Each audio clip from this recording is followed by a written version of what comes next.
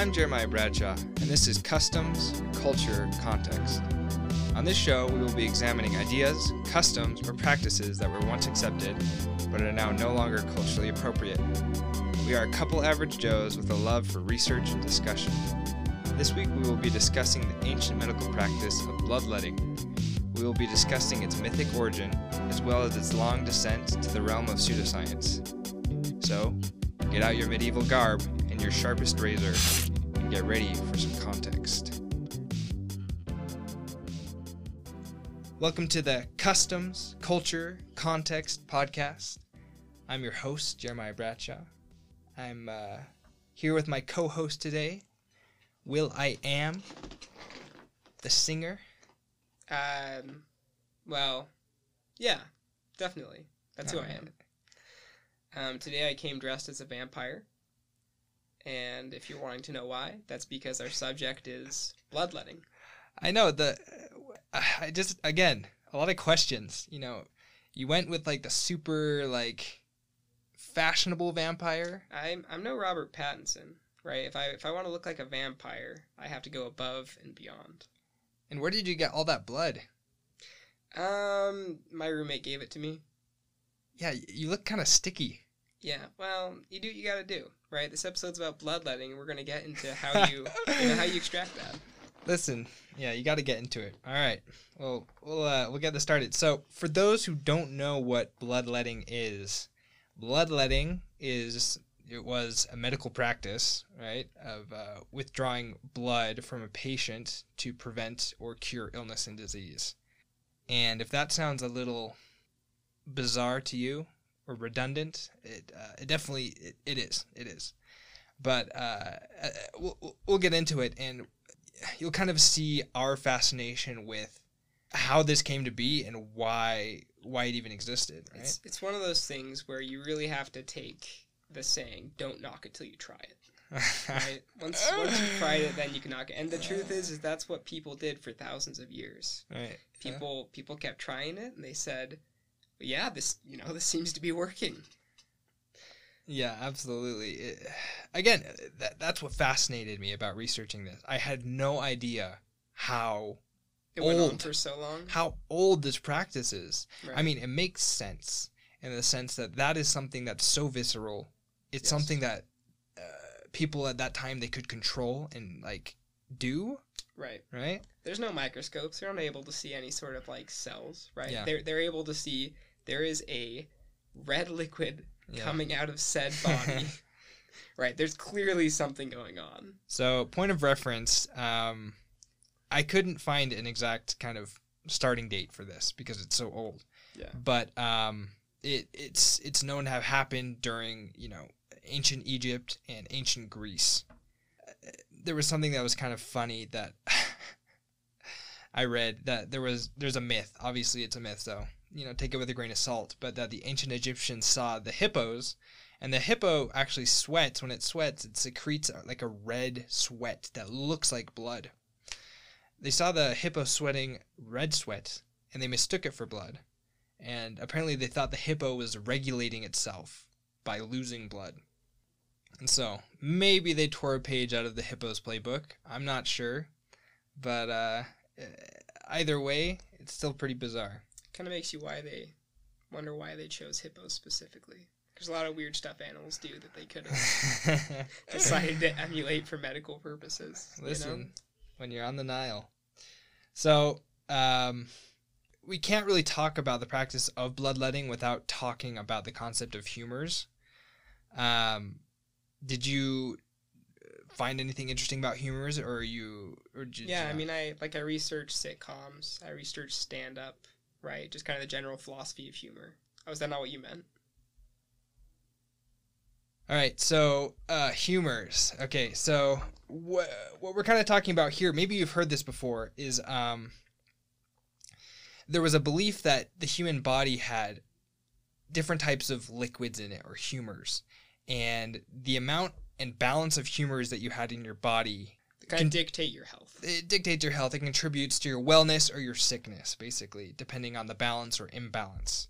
And so this is a concept that stems from Egyptian and Greek physicians, philosophers, and it goes way back. We're going to kind of just, I kind of focused my research on humors on Hippocrates, who lived around 400 BCE.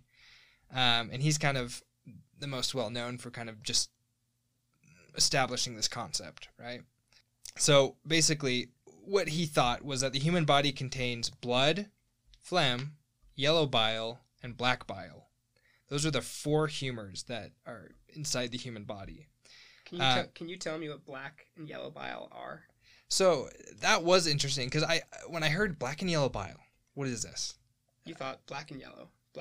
I thought black and yellow, and then I thought, is it... I thought it was urine. I thought it was urine, and I thought it was someone's stool, right? Yeah, I thought that, and I was like, yeah, I don't know, man, that's kind of brown usually. So, and it's actually up for debate what it actually really is. They believe that the black bile was inside the...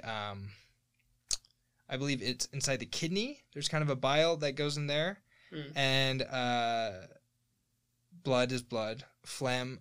Yeah, I wasn't too clear because I don't think they're very clear on what they are exactly. Are you saying this isn't real science? We'll get into that. Okay. I haven't decided for myself yet, but hopefully by the end you can convince me. Okay. All right. And with the humors is kind of interesting because it almost felt like we take these personality tests, these color tests to kind of like define ourselves and we want concrete like knowledge about why we are the way we are, basically. And they attributed different like moods to these humors. So blood, for example, is the temperament is sanguine, which is like happy. So if you're overly happy, you got too much blood, kid. And then yellow bile. and that's why they just walked around with frowns. Exactly. Because otherwise some guy was going to come up to you and stab you with a needle. Listen, nobody was happy back then, okay? They had subdued happiness. Oh, okay. So yeah, and they even attributed like different like elements to the humors, different seasons. It was very fun. You know, it was a very fun thing, right? And so basically with these humors, like it was their way of kind of understanding, you know, why am I sick? Why am I this way? Do I have too much of this? Do I have too little of that? Basically, it was their fill-in for the scientific method. Right. They were just, some guy came up with, or multiple individuals, probably a bunch of dudes, came up with this idea of, this is what this means, this is what this means, this is you can do it, right? And then people just did it. Yes. Right? Whereas today, obviously, there's a pretty rigorous process of learning any information that's actually validated about ourselves or about life in general. Yeah, absolutely. And so we won't really focus on the yellow bile, black bile, and phlegm. We'll just kind of focus on the blood aspect of this humors theory, this humors understanding. So that's something that they could control, was the amount of blood that you had in your body. They couldn't really put it back in you at that time, but they could definitely take it out. It's interesting that they didn't see anything wrong with that. Yeah, exactly. Like, oh, this is easy. We'll just take it out. So something that I read that was really interesting that connected a bunch of dots in my mind about this custom. Bloodletting was kind of mimicking the menstruation process. So basically, they saw women go through menstruation, and they thought, what is the woman doing? The woman is getting rid of bad blood, right? The woman is getting rid of blood that should not be in her body. That's basically what her body is doing. I'd go as far to say casting out demons. Casting out demons. Yeah, that's fair as well. And so that played into this understanding of blood is not circulatory in your body. You have a certain amount of blood in your body that's created, and then the blood becomes stagnant. Stagnant, exactly, right? And so if you have stagnant, bad blood in your body, you got too much blood, you're sick, you're afflicted, we got to cut you, we got to drain you, we got to throw some leeches on you, yeah, in order to make it right. It's interesting that they didn't think the body was... I wonder if they understood that blood regenerated. Yeah. It feels like they probably must have. They couldn't have thought it was a fixed amount if they just kept draining these people. Because there's times where they would drain people for days and days. And right, just take out heavy amounts of blood every single day. So Right. you'd think they would have understood that blood is regenerated. Right. And I think they got that far. I just think they didn't understand that blood circulates through the body. It renews itself, right? I see. So it's wild to think about all the different like ways that they would prescribe bloodletting. So, for example, you know, in this one British medical text, they recommended bloodletting for acne, for asthma, cancer, cholera, coma, convulsions, diabetes, epilepsy, FOMO, gangrene, gout, herpes, indigestion, insanity, jaundice. Oh, that one actually does work for that. Well, we'll go back to that one later. Leprosy. Yeah, and again, the list just goes on and on and on. It was even used to treat forms of hemorrhaging, such as nosebleed, excessive menstruation, or hemorrhoidal bleeding. And it was even used before surgery or on the onset of childbirth. Right, and those last like six things, they go exactly against the logic you would think of today, right? If you are losing blood or having an issue, having clots, you would think that you wouldn't want to release more of your blood. Oh boy, listen, I read, you may have read this story too, of this French doctor, or I'm trying to remember exactly, but it was in like the 1800s. French guy's in the war, he gets hit in the chest and loses a bunch of blood, faints, okay? They bring him back to the war hospital. They're like, all right, yeah, you lost a lot of blood, you fainted, we got to bleed you, okay? And so like over a period for like 3 days, they're just bleeding and bleeding and bleeding this poor guy out. And then to the point where he's like so sickly, but he's still alive. And then they just attribute his survival to taking away his blood, you know? Once again, the scientific method hadn't quite taken its full place in society. And think about this. This has been going on forever.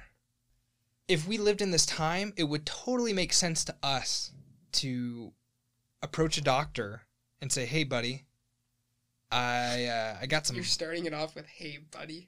Oh yeah, you know, you don't want him to think you're too happy.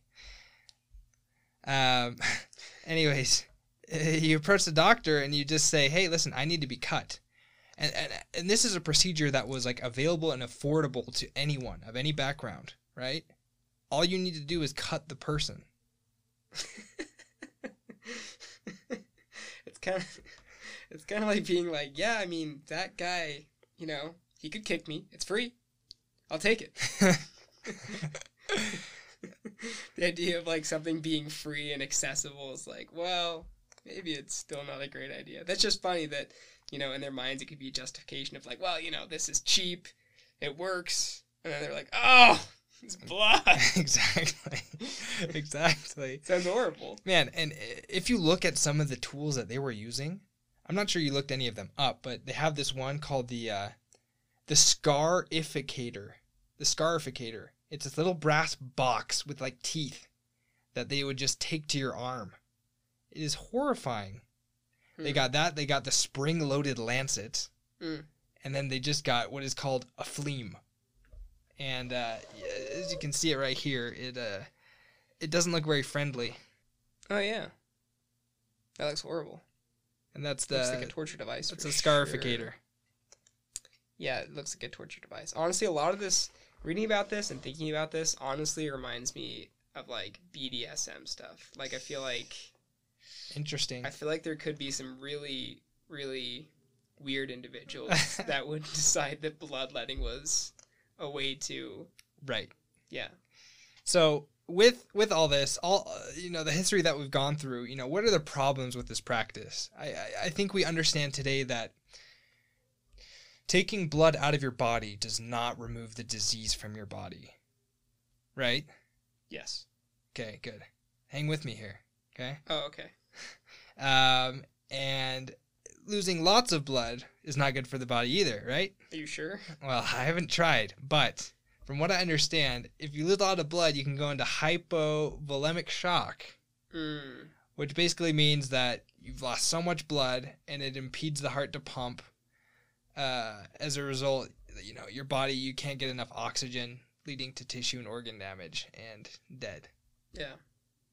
One of the things that I read on Wikipedia while looking at this is that apparently George Washington, he got a really bad throat flu or something. I think he had strep. He had a throat infection, yeah, something like that, which is probably strep.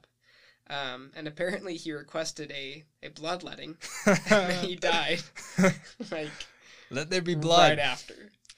So, man, I read that too. And do you know how much blood they pulled out of him? 3.75 liters. You know he's a big man. 3.75. He was a big man, You know how big that 2-liter soda bottle is? Yeah. He almost filled 2 of those. He had to have his own boat when he was crossing the Delaware.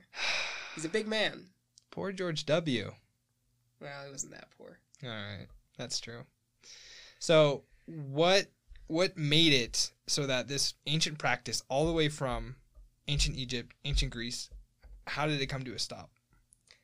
I think that probably the best answer is just the scientific method and general logic took over, right? Because it was going on up until, I think, the 1900s, right? Yeah.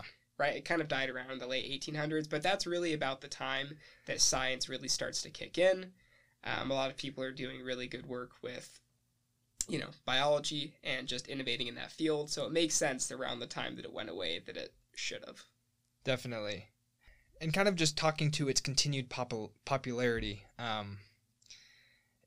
while their kind of anatomical knowledge grew, their surgical diagnostic skills grew, 17th century, they're getting a huge understanding of anything, much more than they ever understood in the past 1,000, 2,000 years.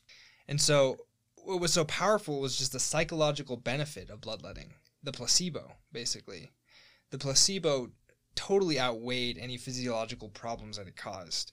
More than likely, you're going to get bled and you're not going to die. You're going to lose some blood, but it's not going to cure you. But you have trust in a tradition that has been passed down from generations, and that brings comfort, right? So are you telling me all modern medicine is just to give us comfort? I'm saying the power of a placebo is very strong. Very strong. Interesting. Yeah. No, it's quite the practice. And I mean, okay, this is something that I found super interesting, kind of going back, of how this tradition pervades our society today. So before, during wars that were happening in the 16th, 17th, 18th century, there was surgeons and there was barber surgeons. Right, that's something that I read about, and I was surprised that that's a real thing. Yeah. So it read that although that bloodletting was often recommended by physicians, it was carried out by barbers. So they knew their way around the razor.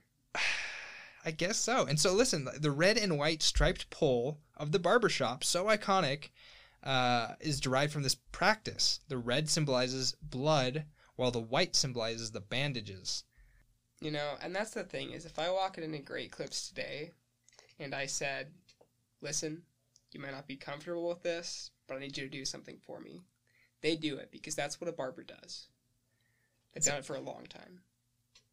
Is that why you're so disfigured? No, that was the makeup I tried to put on to be a vampire. Okay. All right, just checking. So, kind of bringing this to full circle. How do I say this? This is a tradition that lasted for a really long time, and we look back and we scoff at it, right? And it is hard because we're giving it some context right now, and we're kind of talking about it. It'll be interesting to see in 100 years where humanity is looking back and going, what? 200, 300 years down the line, if they're gasping that we were using chemotherapy and radiation therapy. Right? Right. And that's, one of the things, if any of our listeners are wondering, I'm a biology student at UVU. One of the things my professors, not pre-med, maybe, we'll see. Anyway, one of my professors today said the thing that makes science so powerful, right, is that there are no facts, quote unquote, right? You're constantly reassessing what's going on. And the idea that bloodletting was perpetuating as an option for so long is clearly indicative that they were not actually testing and looking back on it. So it's true while you look at something like that, and maybe that'll be looked at as something that's dumb, you can't necessarily say, these people just kept doing something with basically any real reason. We have reason right now, and basically the reason we do things is because it's the best information that we have. Right. And as we gain new information, then we're able to come up with better solutions and test new options. Right. And that's, although it took so long, it is a hopeful testament to humanity, right? We got there. We're not bleeding kids out in the street anymore. I want the barber surgeons back, though. Well, I don't think that they had to die out. Yeah, that could be. They could do something. Some knife tricks, maybe. I don't know. Listen, the next time I go get a straight-edged razor shave. From Seamus? From Seamus. The Irish barber? I'll ask him if he could just take off a little blood. Take off a little. I want a 1 over here, and then a negative. A negative. Right at this artery. 5. Right on my artery. Oh boy. All right, let's wrap this thing up. So, thank you for listening. This was a lot of fun, and please look up any of the stuff that we talked about, and it's all on Wikipedia. Basically. It's all on Wikipedia. Credit to them. So, have a good day, and we'll say goodbye. Adios. Customs, Culture, Context is brought to you by the Bradshaw Brothers, with special thanks to Rook Studios.